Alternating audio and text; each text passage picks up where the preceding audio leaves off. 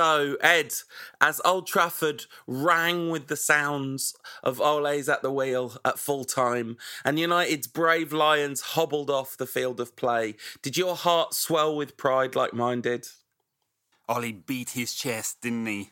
Awesome. It was very good, I think. The atmosphere at Old Trafford was fantastic. It was fantastic in recent away games, wasn't it, as well, as we all know. Sadly, I missed out on that one. I did feel, as I was sat in meetings trying to watch it on my phone in a far-flung land, as I'm wont to do with my job that sends me around the world, spying on people, that I really wished I was there, but I wasn't. But I caught what I could, and I actually got up very early this morning to rewatch. So, lots of pride.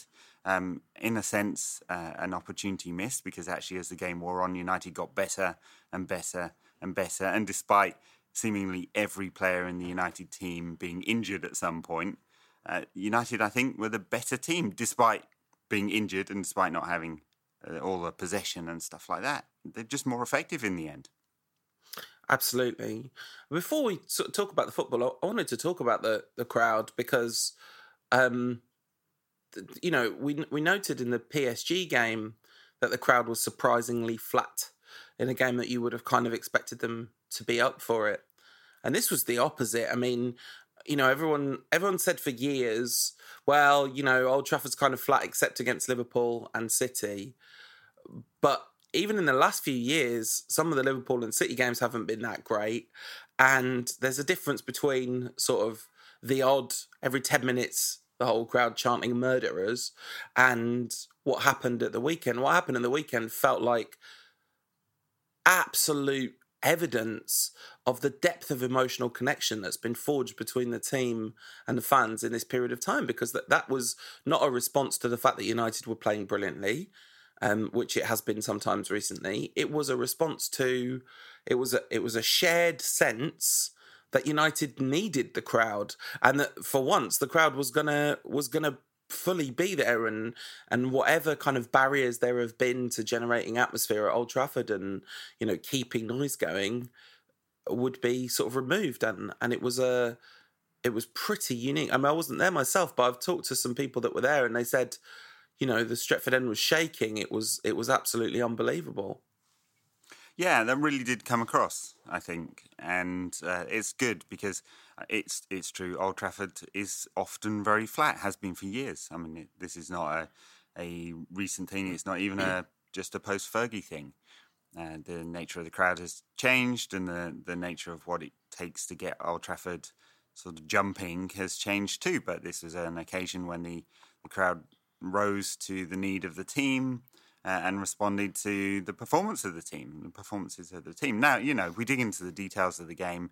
Of course, not many chances on either side. Just one shot on target from Liverpool. I mean, this is a Liverpool side that apparently has the greatest front three in the history of football. They invented attacking football. Nothing, absolutely nothing. And it's not just that this is becoming a pattern for Liverpool, and I point you to some rather amusing mocking tweets from former Jose acolyte Duncan Castles, who seems to have been retained on the let's wind up Scousers train, which is kind of amusing.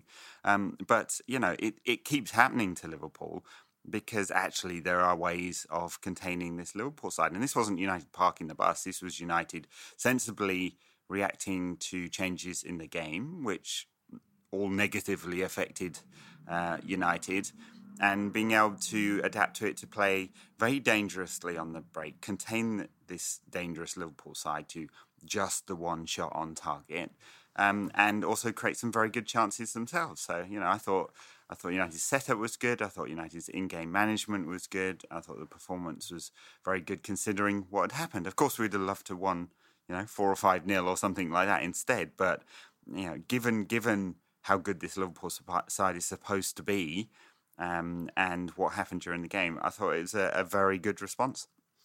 Yeah, I mean, you misquoted me on Twitter, and I called you an absolute scumbag because I fully thought you were on the wind-up, and then it turned out, no, you just made an actual, genuine mistake. I felt slightly bad for calling you a scumbag because... I've been called worse, to be honest. You said that I had said that Liverpool bottled it which I thought was a joke based on the fact that I'd gone on and on the last podcast about how you shouldn't say people have bottled it, but but it turns out no, it's just that Tom said it. I kind of think they a little bit. Let's just say they certainly didn't perform as well as they could have done, but I did think that United actually made it really, really, really difficult for them to play. Luke Shaw was absolutely fantastic in that game, and that was really lovely to see because, obviously, been joking about having an anti-Luke Shaw agenda this season, which has really been about actually just not just assuming he's playing well because he's in the team, is really what I've been trying to do. But he was brilliant. True, and look, I think there's, talking of emotional connection, I think there's a lot of people really want Luke Shaw to do well. Yeah. Because he seems like a nice chap and he seems down to earth. And of course, behind the scenes, a lot of people have told you and me that his attitude wasn't quite right and he was surrounded by the wrong kind of people and the messages weren't getting through from either manager or senior players. Well, maybe they are now. Maybe he's matured to the point that he can put in good performances. And we want to see that from him. And we want him to develop into the kind of player we think he could develop into. But to do that, he's got to put in those defensive and attacking performances, and they don't always link together, do they? So, we're hoping to have a lot from him. And here he put in a lot for the team. Anyway, let's talk a bit about let's talk a little bit about the setup and how things changed during the game, because I thought that was really interesting. Matic injured before the game, obviously no Anthony Martial, Lingard on the bench. Clearly he shouldn't have been on the bench. So setting up with McTominay at the base of midfield and the rest of it kind of normal matter behind Lukaku and Rashford. What did you think about Ollie's decision to go with the diamond again and the personnel that he picked? Smalling came in ahead of Bailly and apart from that, I guess the team we would have expected. And we play this game on Full Time Devils when you're on the preview and you pick the 11 and then the points get tracked across the course of the season. And I picked my team last and everyone was so confident in picking Eric Bailly that I kind of bottled it and thought that I'd been stupid to pick Smalling, and I openly admitted that it was due to peer pressure that I was switching to Bailly, and I really wish I hadn't. I think I said here last week that I don't think he should play the diamond in this game, so I'm not sure it'll exploit a weakness in the same way that it did against Chelsea. But in the end, I think it was mostly about getting 11 players onto the pitch in a formation that made sense, wasn't it? To not play the diamond, he would have had to play Sanchez from the start, which of course, when Sanchez came on, they switched basically to a 5 across midfield with Lukaku sort of dumping out on the right-hand side. But it was about getting players on the pitch, also being defensively solid. But in that, I thought McTominay had a fine game. He looks like he gets a lot of criticism from United players United fans, maybe the players too, I don't know, because he's a little one-dimensional in how he plays. He's a bit of a crab, isn't he? A lot of it goes sideways, but he did that pretty well, I thought. Yeah, maybe it's a situation when, much like Matic against Chelsea, the shape of the game suited what he can do. I actually think it would have been much better to have Matic in there in terms of counterattacks and attacking penetration, because McTominay offered very little in that sort of thing. I think McTominay is very safe with his passing. Yeah, I think that's been a criticism of him since the start, and he's going to have to add more. He's going to become a top player. Yeah, and he also, he's safe with his passing, but he doesn't convey safety and security in possession. I don't think. He just, whatever the opposite of press resistant is, he looks a little the opposite of press resistant. So, it was nerve-wracking having him in there, but yeah, he did fine, and everyone did fine. You talked about the shape and then the changes that come. Of course, the starting 11 just wasn't the story of the game, was it? Because, he'd already had that enforced change, and he'd already had enforced changes that we kind of knew were coming in terms of Lingard and Martial. So how did the order of subs go? First of all, everyone thought Rashford was about to come off for Sanchez, right at the beginning, and then it became clear that actually the sub that was happening was Andreas Pereira for Ander Herrera, which is definitely not a like for like. No, most certainly not. And at that point, I don't know, I had a real sinking feeling because it felt like Herrera was going to be extremely important to this game. And then within 5 minutes of that, another substitution, still not Rashford. And that's Juan Mata for Alexis. Jesse Lingard. Oh, for Jesse Lingard, that's right. Yeah. Well, now, okay, so now there's a number of conversations that we should probably have around this. So first of all, RIP Fred, because McTominay's getting picked ahead of him. What is he doing? I'd love to see some video of whatever Fred's doing in training, because it's got to be really bad. Yeah. £53 million player, and he just can't get anywhere near this. He's just like repeatedly punching Mike Phelan in the face. That's all he does all day in training. That's why he can't get in the side. No, he just does what Kepa did, just over and over again in training games. He's just constantly being like, "No, I'm not coming off." We'll talk about that briefly in a bit. But the other thing about this is that Sanchez, who actually I think ended up making a massive contribution to United's performance, was not only not picked in this starting lineup when there were substantial attacking absences from our attacking first team options, but is second choice to a half-fit Jesse Lingard as second choice. I mean, that is an intense lowering of his place in the pecking order, isn't it? Yeah, although I kind of understand it, because I mean they're three very different players. Mata's a controlling player; he's going to use the ball smartly. Lingard's going to make those deep runs, but it's occupying space between those lines, which I think is what Ollie wanted.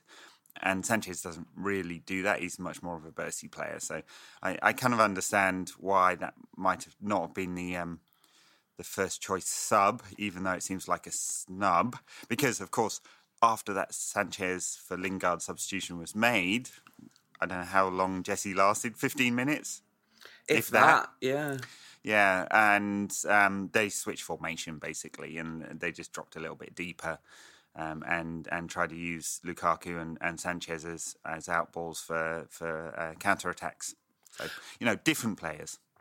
What's interesting is it was definitely plan C or D or whatever the plan we ended up with at the end of the game that was the most effective.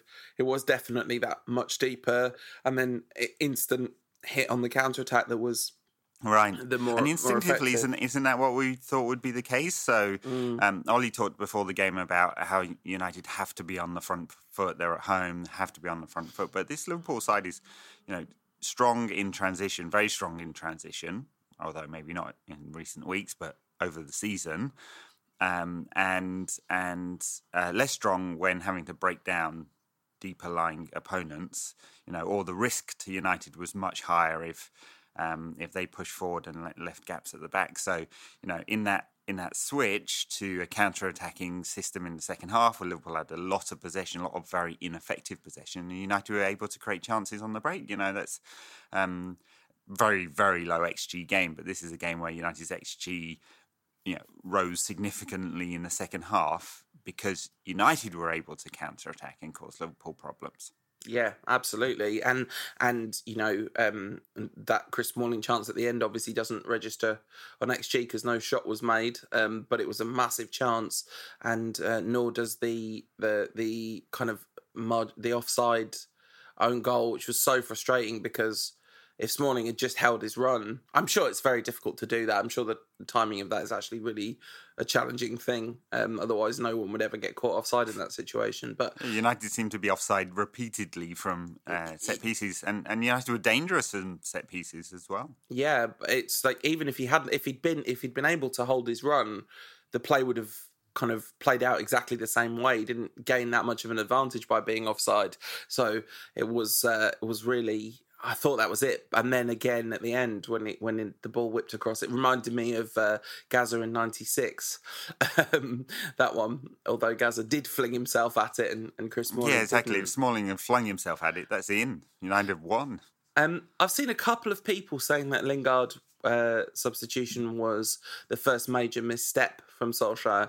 First of all, I'm not sure it's his first major misstep, and secondly, I'm not sure it's his major misstep because.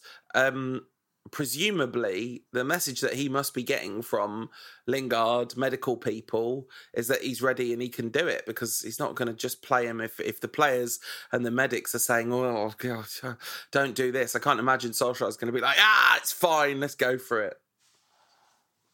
True. I mean, he's got to take advice from the medical team and from the player. The player, I mean, Jesse's got to have said he's fit. I mean, I'm sure he was desperate to play in it, so maybe he's hoodwinked the medical team there. I mean, clearly wasn't. So.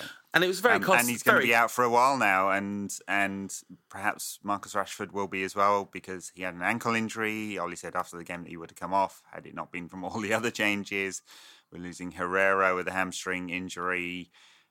Martial's not yet fit, so it's a problem for 2 games to come. Yeah, and I guess PSG after that, they're going to have to patch them all up and bring them back somehow.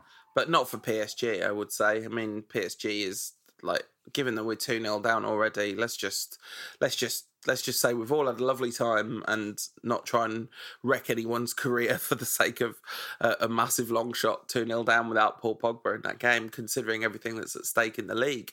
The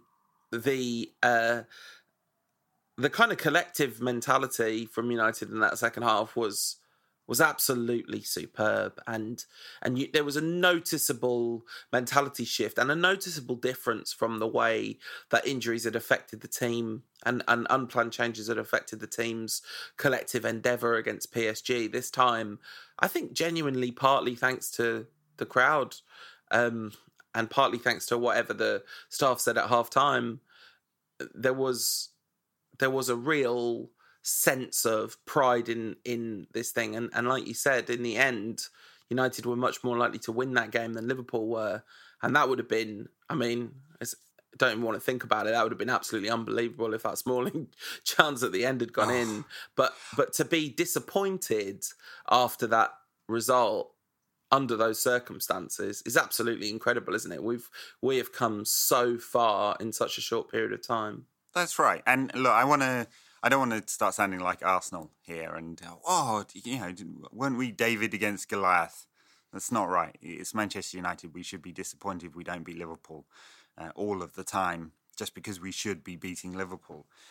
But, yeah, given the context and how badly United were playing earlier this season for reasons I just can't explain, and how well we've been playing since the new manager came in, then that leads us to feeling that this was even a chance missed, given all that happened. But anyway, look, we can take a lot of positives from everything there, except for the injuries. I think everyone in the camp will be feeling very good about that, and the fans can feel good because it's taken 2 points off Liverpool.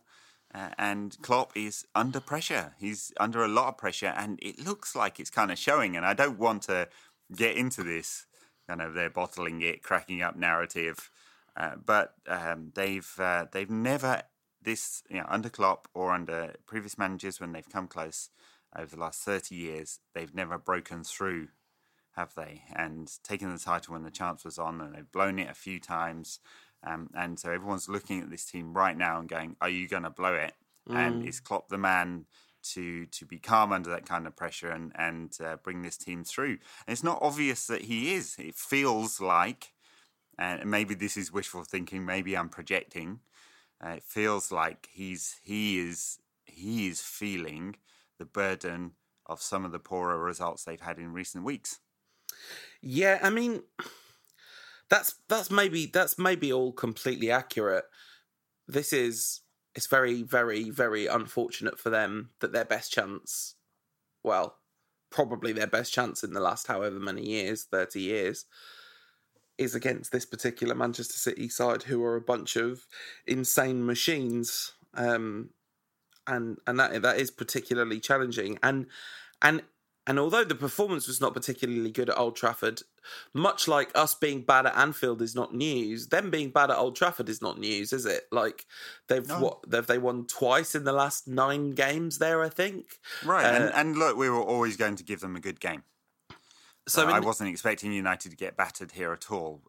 But they since January, they've dropped points against City, Leicester, West Ham, Everton, and Fulham. And they've won 3 of 4 games. So, and United, Yeah, but if you just take the United result in isolation, it's not a terrible result. I think what's key now is the fact that they play Watford away and then Everton at Goodison. No, Watford at home and then Everton at Goodison in the next couple of games. And if they win those 2 games comfortably, which is a big if, but if they do, then the story is going to be completely different all over again, isn't it? No, of course. Look, and what is it, 10 or 11 games to go in the league now. There's a point in it at the top of the Premier League. And you'd expect Liverpool to beat Watford, Burnley, Fulham, Southampton, Cardiff, Huddersfield, Newcastle, and Wolves. They've got Cardiff, Huddersfield, Newcastle, Wolves, pretty good running, isn't it? But they do have games against Chelsea. Interesting. See whether Sarri's still there, or the goalkeeper's still there, or neither, or both.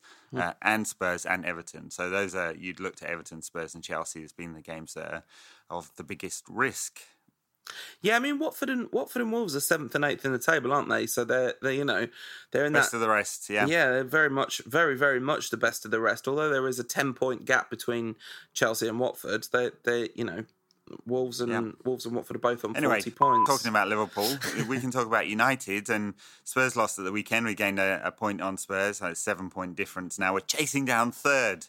Although, of course, I guess we'd all rather Spurs won the league than Liverpool or City. And let's not get ahead of ourselves. Arsenal won, so we're chasing down 4th because we are actually 5th in the league at the moment. We're a point behind Arsenal. So, I mean, we're still playing them. We've got to play them, I think, after the PSG game is Arsenal away. So that could be massive. But right now we're not. It's not Spurs that we're chasing down, is it? That it's making sure that we get enough points between now and the end of the season that we overhaul Arsenal. Very true. I mean, there's a very good chance this United team in this kind of form can do it. Palace, Southampton, the PSG game, as you said, then Arsenal and City in the league, huge games. Watford, Wolves, West Ham, Everton, Chelsea, Huddersfield and Cardiff. So there's some tough games in there, but also given the kind of form and results we've had over the last 2-3 months, however long, 2 months. Also, plenty of points that United will pick up. I agree with you, but we're playing Chelsea and City, both at home, but still, we're both playing Chelsea and City, and we're playing Arsenal away, and we're playing Wolves away in the league as well as the FA Cup. Even a game like Everton away, like obviously we should win that game, but if the injuries bite. Basically, we can't take anything for granted whatsoever at this stage. I would say there's plenty of games which we should get points in that run, but there's plenty of games where we might not get points in that run as well if we don't play well. Shall we take some questions? Sure. From listeners, because many of these topics will be covered, I imagine. As always, we get lots and lots and lots and lots of these. People, stop. Stop telling people to stop sending in questions. Stop it. If you don't want them, don't ask for them. Alex Giaminato says, have we done enough to stop Liverpool winning the league? No. No, sadly not. But it's a small dent. Their confidence is, creaking, I think, with a K. Chris Moore says, how did he who should not be named convince so many of us that all these players were Interesting, isn't it? We've talked about this a lot. But he who should not be named waged a PR war against his own players. But the thing that was honestly, the actual answer to the question of how he managed to convince so many of you that the players weren't good was because you weren't paying attention to what was happening. You were too happy to swallow the narrative. You weren't looking at where it was coming from. When a story came out from Duncan Castles, people were going, oh my God, this must be really what's happening, rather than this is what specific people want you to think is happening. What I'm saying is, wake up, sheeple. That's right. We don't have to be tricked anymore, yeah. Josh says, just who did we piss off to have 3 injuries in the first half? The gods of Raymond Verheyen, I think. Yeah. Has he tweeted yet? I don't believe he has. I looked it up during the game yesterday, but I think we're definitely in Verheyen territory here, because this is not like a bunch of people have had impact injuries and broken arms and all this kind of thing. This is almost half a team snapping their hamstring all at the same time. Yeah. There's something going on there. I mean, I think the intensity of training has been upped. That's a word on the street, isn't it? So maybe we just need to dial it down a little bit with all these cup games. I don't know exactly, and I'm speculating there. It's not from real inside knowledge of the medical situation or anything like that. Or maybe it's just a freak. But if this was, it's very unlucky. If this was happening to Klopp or Mourinho or literally anyone else, you'd be, or Guardiola. Well, it wouldn't happen to Guardiola, obviously, because of reasons. But anyone else, you'd be saying, what are they doing? What's going on? So, we probably... Yeah, shouldn't. There we are. We've asked the question. Yeah. Luke Carroll says, how much does this change your opinion of Shaw? I mean, only in a jokey way. Like, my opinion of Shaw was just... He was marked for concern because I thought his performances weren't very good, and that was kind of going under the radar because the team was good. But I thought he was excellent in whoever we played last. He was brilliant against Chelsea. Yeah, it was amazing against Chelsea, and then he was brilliant again against Liverpool. Yeah, I think he's on the up. He's on. He's confident. He's playing well. He's a good left back.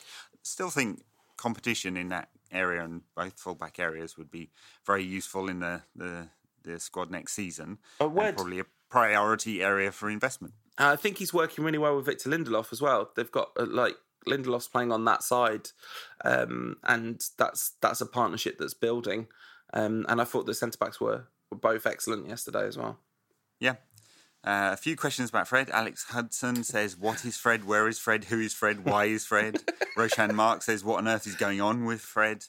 Yeah, I don't know. You heard anything? What is going on with Fred? I haven't heard anything. I just don't think... I mean, Mourinho didn't fancy him and Ollie doesn't fancy him. And you can see why. Not that he doesn't have anything to offer. And I kind of think the reinvention of Fred in a kind of Jesse Lingard sort of... as backup to Jesse Lingard is probably a good idea, or definitely could potentially work. But, Fred's... if he doesn't go in the summer, that's going to end up being quite a surprise. Yeah, but I mean, 50-odd million pounds worth of investment. I'm quite sure that Woodward will not be wanting to write down too much of that, because what are United going to get? Half of that, and I'm sure he's on big money too. It's super hard. I mean, it's such a disaster so far. There must be something somewhere that United did in their analysis and scouting to justify that investment. I'm saying this hopefully because there were a few stories a while back that Mourinho was frustrated that United wanted lots and lots of data and reports and on any investment and weren't prepared to move quickly enough. So, I'm hopeful that there is something in the background that says Freddie's a good player. Didn't see enough of him in the Russian league to say that for sure myself, and that it's just a adjustment and time and so on. Do you think it's just that Woodward was like, sorry, Jose, we just need to get a bit more data on Willian before... Oh, no! Transfer deadline day's gone. Sorry, we can't buy Willian now because he didn't want Mourinho to buy Willian. Yeah, I don't know. It's really interesting, both the politics of United's transfer strategy, if there is one, other than taking the shiny thing and Ed Woodward thinking he's the new director of football, and Mourinho clearly railing against that, which, by the way, apparently more leaking coming from the club. He was dead against the director of football again coming in. Yeah. For unsurprising reasons, and also, how United go about making the investments they do when they do. So. Yeah. That director of football, no nearer, apparently. Heinlein says, am I crazy in thinking that we don't need another centre-back? He mentions Lindelof, Bailly, Jones, Smalling, Timothy Fosu-Mensah, Tuanzebe and Rojo. I think that is completely reasonable. I think everyone's... and in fact, this brings me to a point that I'm meant to make, and I think I've meant to make it for weeks and probably alluded to it, but the thing that's absolutely astonishing about Ole Gunnar Solskjaer's United is not so much that he's let the horses run free, to quote the previous manager, and turn them into a really effective attacking outlet. They're defensively amazing. I mean, they look so well organised and well drilled, and he's getting the best out of defensive personnel too. Now, I think that there is an argument to say a absolutely proven next level central defender to go alongside Eric Lindelof would be brilliant. But like we've both said on this show many times, a central defensive midfield screen would probably be more important to United's defensive structure than a new centre-back. Yes, I don't know whether it's an either or and binary, depends on how much money United want to spend in the summer. But I think a top-class centre-back would make a big difference and would create what I think now is a good long-term partnership with Lindelof. Bailly has the opportunity to step up the quality of his game. He's certainly got the tools, and that would mean losing Rojo for sure. There's no reason to keep him in the squad. And one of Smalling or Jones for sure, maybe both. Tuanzebe's had a very good season for Aston Villa at Championship level. There's no guarantee he can step up to the kind of quality, but he could be a fifth centre-back in United's squad. And Fosu Mensah, well, interesting because none of the loans have really worked. He hasn't really kicked on just yet. He doesn't play every week. And he has, over the last 2 seasons, switched between right-back and centre-back a lot. There's a big question mark for me about him. We all thought he would be good enough, but he hasn't proven it yet. Yeah, just a little story from the Mirror a month ago where the Villa manager Dean Smith said, if Ollie wants to ring me, I'll give him an excellent report on Axel. Came here as a right back, but I always felt he had the capabilities to be a really good centre half. He's proving that. He's really grown here, showing an awful lot of composure. His awareness has also got better, perhaps with the experience of playing. He's quick, no question about that, but his understanding of the game has improved, so he doesn't need to rely on his pace as much. He can bring the ball out, he can pass, he can see the feet of our forwards and hit them accurately. His injury, blah, blah, blah, blah, blah. And yeah, he basically said that United could save a fortune by just playing Axel Tuanzebe. Maybe it's an option. I don't know. On a theme, Quachet. Oh, friend of the show. Friend of the show? Sorry, missed that one. Who is the realistic centre defensive midfielder you think we can get to replace Matic? I don't know. Have you updated your thoughts on this one? I think when we did our bonus content a couple of weeks ago, I mentioned in passing Ndidi from Leicester and Julian Weigl from Borussia Dortmund as decent options. Weigl being a better player for sure, but both, I think, transferable. No, I refuse to accept the possibility. I'm so upset about Chelsea's transfer ban, by the way, because just for a split second there, you thought they might go all out and back Sarri to the hilt, and Sarri would say, "Sorry, N'Golo, you've got to find a new club." I was watching the Carabao Cup final last night, and just love N'Golo. N'Golo Kante is such an incredible footballer. Like, he's so good and so lovable. I refuse to update my thoughts until we sign someone that isn't N'Golo Kante, because he would just be so utterly perfect for it. Yeah. I don't think that's going to happen. Peter Graham says, on a scale of 1 to 10, how sorry do you feel for Klopp that all of our injuries disrupted the rhythm of the game? Yeah, there are a few questions on this theme. I mean, it is true that United's players getting injured seem to impact Liverpool more than it did United. I mean, I think it's just, as we spoke earlier, I think it's the switch in from United being a little more offensively looking to a little more defensively looking, changed the nature of the game, and Liverpool were not able to adapt to that. Yeah, he wanted to have a quick word with Thomas Tuchel at half-time, didn't he? Because he seemed to cope all right with it. All right, let's finish with one final question from friend of the show, Tarek Amir. Which United player from the current squad do you think would give the best speech if they won an Oscar? I mean, it's obviously Juan Mata, isn't it? Although, I don't know, there are some kind of underrated speakers. I mean, we saw Paul Pogba give an amazing speech before the World Cup final. And look, Ollie keeps talking about him as a leader, giving him the freedom to be a leader. Yeah. So. Ashley Young gives, he's pretty good at the old talking, isn't he? But he eats bird poop, so I don't know about that. I mean, I think we know the real answer is Antonio Valencia. Through a translator. Oh, man. No, it's Ander Herrera, isn't it? I think it's Ollie. Or maybe Ander Herrera. Yeah. I mean, Ollie doesn't count because he's stuff. And actually, he's picking up the Best Director award, clearly. Yeah, that's true. That is true. Who's Best Supporting Actor? Mike Phelan. Mike Phelan's Best Supporting Actor. Tight shorts. Yeah. There was a picture Phelan tweeted of him behind a desk this week. And I said, oh, look, he's got tight shorts under there. And people sent me an awful lot of filth of what he might actually look like under that desk. Thanks for that. And some of us choose not to be on Twitter to avoid being exposed to that, but their friends send them to him anyway. Let's just say that some of our listeners believe Mike's to be well endowed. Shall we move on? I mean, literally, desperately, please. That we have games coming up against Crystal Palace this week and Southampton at the weekend. Yeah, so Palace, bang in form. Yeah, well, sort of. Yeah, I mean, smash Leicester and Leicester sacked their manager as a result. I think they were looking for an excuse there. They're really not that bad, Leicester. They are sort of where they should be-ish. But yeah, that was an embarrassing result.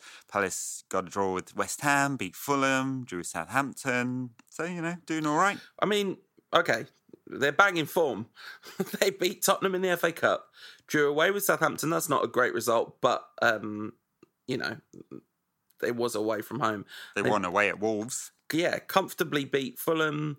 Got a draw with West Ham, who are kind of, their age mates in terms of the league, and they comfortably beat Doncaster and absolutely smashed Leicester. I mean, a very sort of disjointed and slightly broken Leicester, but Leicester nonetheless. So this is, and we're away from home, and we're really, really, really depleted. The key thing for me about this game is what on earth is our first 11 going to look like? Are we going to see, Pereira and McTominay from the start? Are we going to see Sanchez maybe playing from the start? Is it going to be a front three of Sanchez, Lukaku and Rashford? Will Rashford be able to play? Because definitely looked like it was tough for him to get through that game against Liverpool. And if not, are we going to be looking at a front two of Lukaku and Alexis? Maybe now we are going to see Tahith Chong. Mason Greenwood is still recovering from injury, so he's probably unlikely to feature. So Angel Gomez and Chong would both fit into this squad. I think they should make the squad, to be honest. It gives United options given the amount of injuries. We don't know whether Martial will be fit. We don't know whether Rashford will be fit. I'm going to assume that Lingard isn't fit, so Mata probably won't be either. That leaves Lukaku and Sanchez probably as the only definitely fit forward, so there's space in the squad. Yeah, absolutely. For sure. I mean, Palace have got their problems of their own, and it's not really injury related. It's sort of structural. They can't score enough goals. They just don't have any forward that scores any goals. Benteke has been rubbish for years. Batshuayi has been rubbish for years. He was just ruined by going to Chelsea. He's never scored a goal since. One goal in the league all season. They scored goals from midfield, basically. Batshuayi signed in January. So not one. It's not one goal. He's got one goal all season. And he scored loads of goals in Germany, by the way, or plenty of goals in Germany before he went to Valencia, who were kind of a mess. So I'm not sure Batshuayi's ruined, to be honest. I don't know. I think history says he is. We'll see. They scored goals from midfield though. Zaha's been scoring. Milovajevic. I could totally ruin that. Milovajevic. I do an aside here, as part of my job spying for various governments around the world. I do quite a bit of emceeing of events and meetings and stuff like that. Totally ruin people's names all the time. Worth pointing out, you just said goals from midfield and cited Wilfried Zaha, who's played in midfield once this season. Yeah, no, that's true. I mean, but he plays in wide areas, not really through the middle. But he's played 14 times at centre forward this season, according to Who Scored. Lies. Probably lies, true. Damn lies and statistics. He's a very good player, but they do have a problem scoring goals, Palace. And that's that's indicative of where they are in the table, I guess. A decent side, not a great side. There, no doubt, Selhurst Park will be very passionate, as it always is, when their great rivals, Manchester United, come to town. And I'm looking forward to it. But this is the kind of game that United should, and I think will win. Yeah. Michy Batshuayi scored 7 in 9 at Borussia Dortmund. All right, fine. No, I mean, but, we all know that Bundesliga goals count for half, don't they? Or kind of should. Not that it's not a good league. It is a good league, but it does seem to be a feasting league for forwards. That's for sure. I mean, it's Cantona Day, isn't it? Every time we go to Selhurst Park, that's always a bit of fun. 40 goals in 120 league appearances in the last 5 years. Just saying. Perhaps not that good. Did you say 1 in 3? Sorry, 1 in 3? Yeah, for a forward. 1 in 3 for a forward. For a young forward coming through. For a £30 million forward, he's had one good season ever. Yeah. The Valencia move was a bad move for Michy. I'm not convinced that Chelsea have completely ruined him yet. He scored, didn't he, the other day?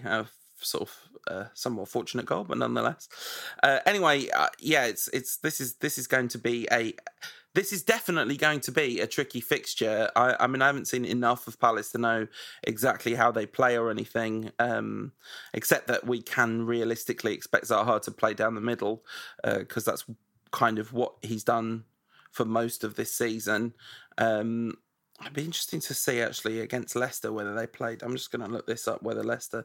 They played the 4-4-2 that they played a lot under Hodgson, or whether they played the 4-3-3 that they also sometimes play. They played 4-3-3 against Leicester. Yeah, they did. Yeah, with Batshuayi through the middle. Yeah. Zaha left. And Townsend right. I guess Batshuayi being in the squad as opposed to your boy Benteke makes them more likely to play that 4-3-3, because...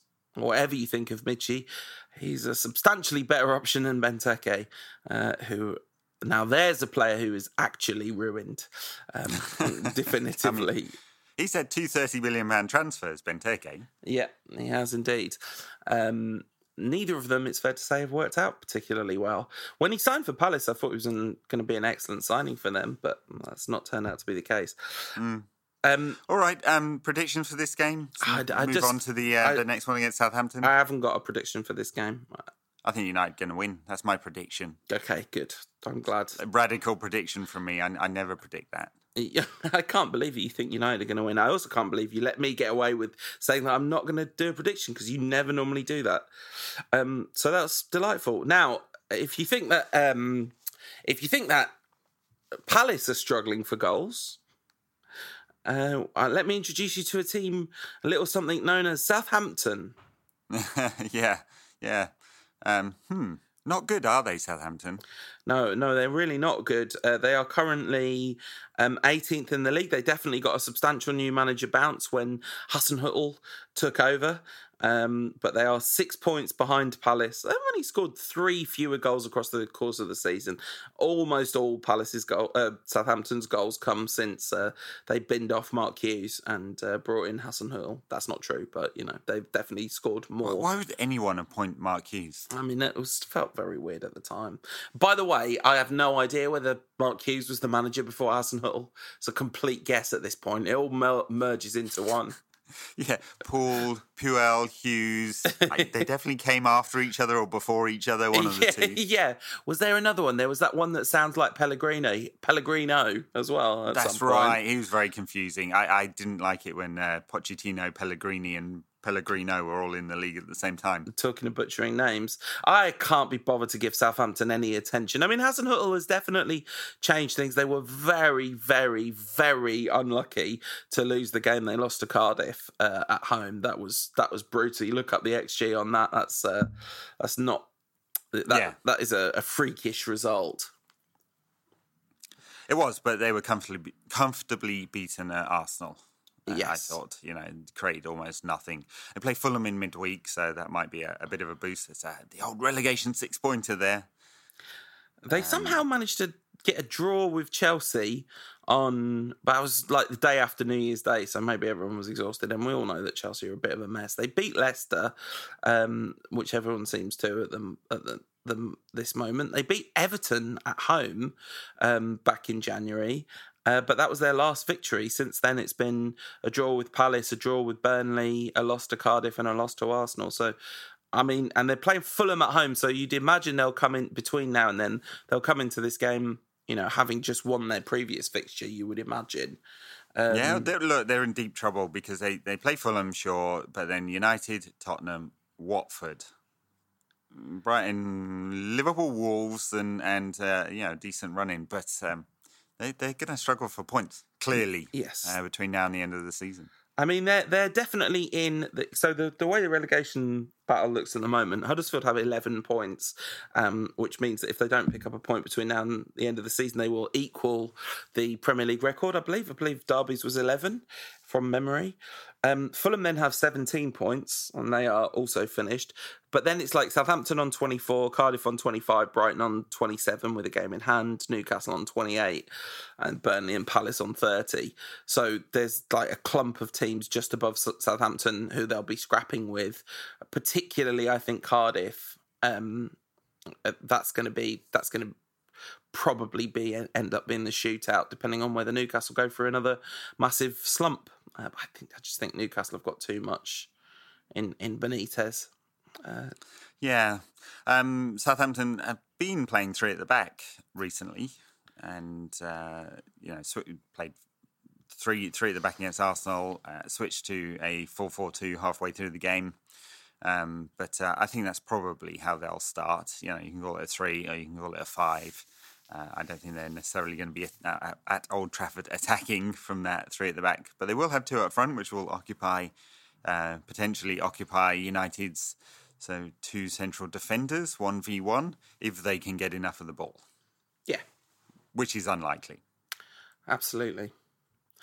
So I think I'm going to predict a 2-1 win to United against Palace and a 3-0 win to United away at Southampton. Is it away at Southampton or is it Old Trafford? If it's at Old Trafford, I'm going to predict a 1,000,000 win. Yeah, I'm pretty 1,000,000 Seems unlikely, but yeah. I'm you're going to right, say of course. 2-0 to United at Palace. Did I say that already? No, yes, maybe. And let's say 2-0 against Southampton as well, Actually, why not? Do you know what I'm going to do? I'm going to predict what I actually think is going to happen against Palace, not what I want to happen. I'm going to predict a 1-1 draw against Palace and a 3-0 win at home to Southampton. That's my prediction. Wheels coming off the bus? No, not wheels coming off the bus. Just like everyone on the bus is dead.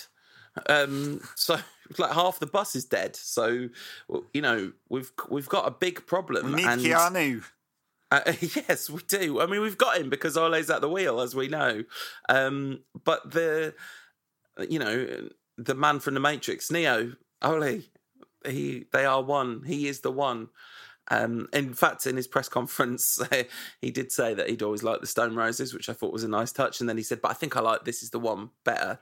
It's like, come on, Ole, Waterfall's a much better song than This Is the One. They're both good songs, don't get me wrong. But anyway.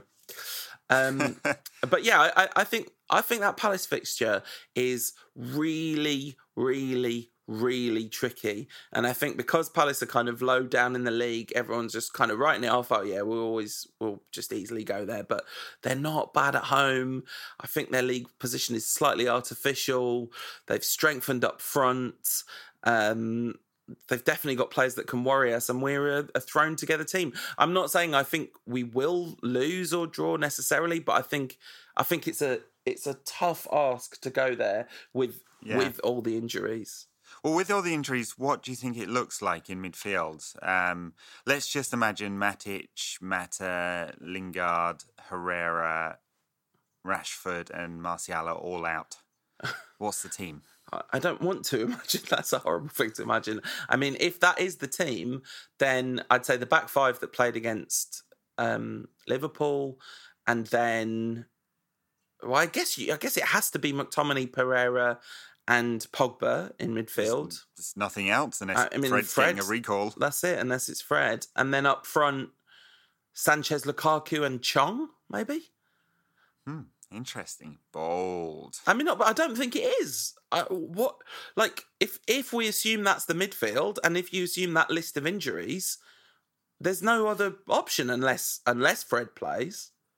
Yeah, no, true. I'm trying to think whether, I mean, he could push Dalot into midfield and switch to a different system. Like play 4-5-1. You're probably right. It might be one of the kids we see. Yeah, I mean 4-5-1 with Lukaku on his own up front and Alexis out wide on the left, then I'm definitely not predicting a win. No, that doesn't sound good.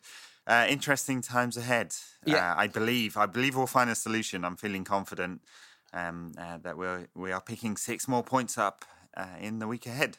I am not feeling confident about that, but I am feeling confident that we'll enjoy it whatever happens because Ole is indeed at the wheel. Apologies for no backers content this week. This is due to the fact that Ed is away and this is literally the only hour we could get where we could record a show, and we figured that everyone would want a show as soon as possible after Liverpool. We now won't be doing another one until after the Southampton game, so we'll see you it's only a week or so, isn't it? So we'll see you then. And in the meantime, good luck to Ole's injured geniuses, and everyone take good care of yourselves. See you next week.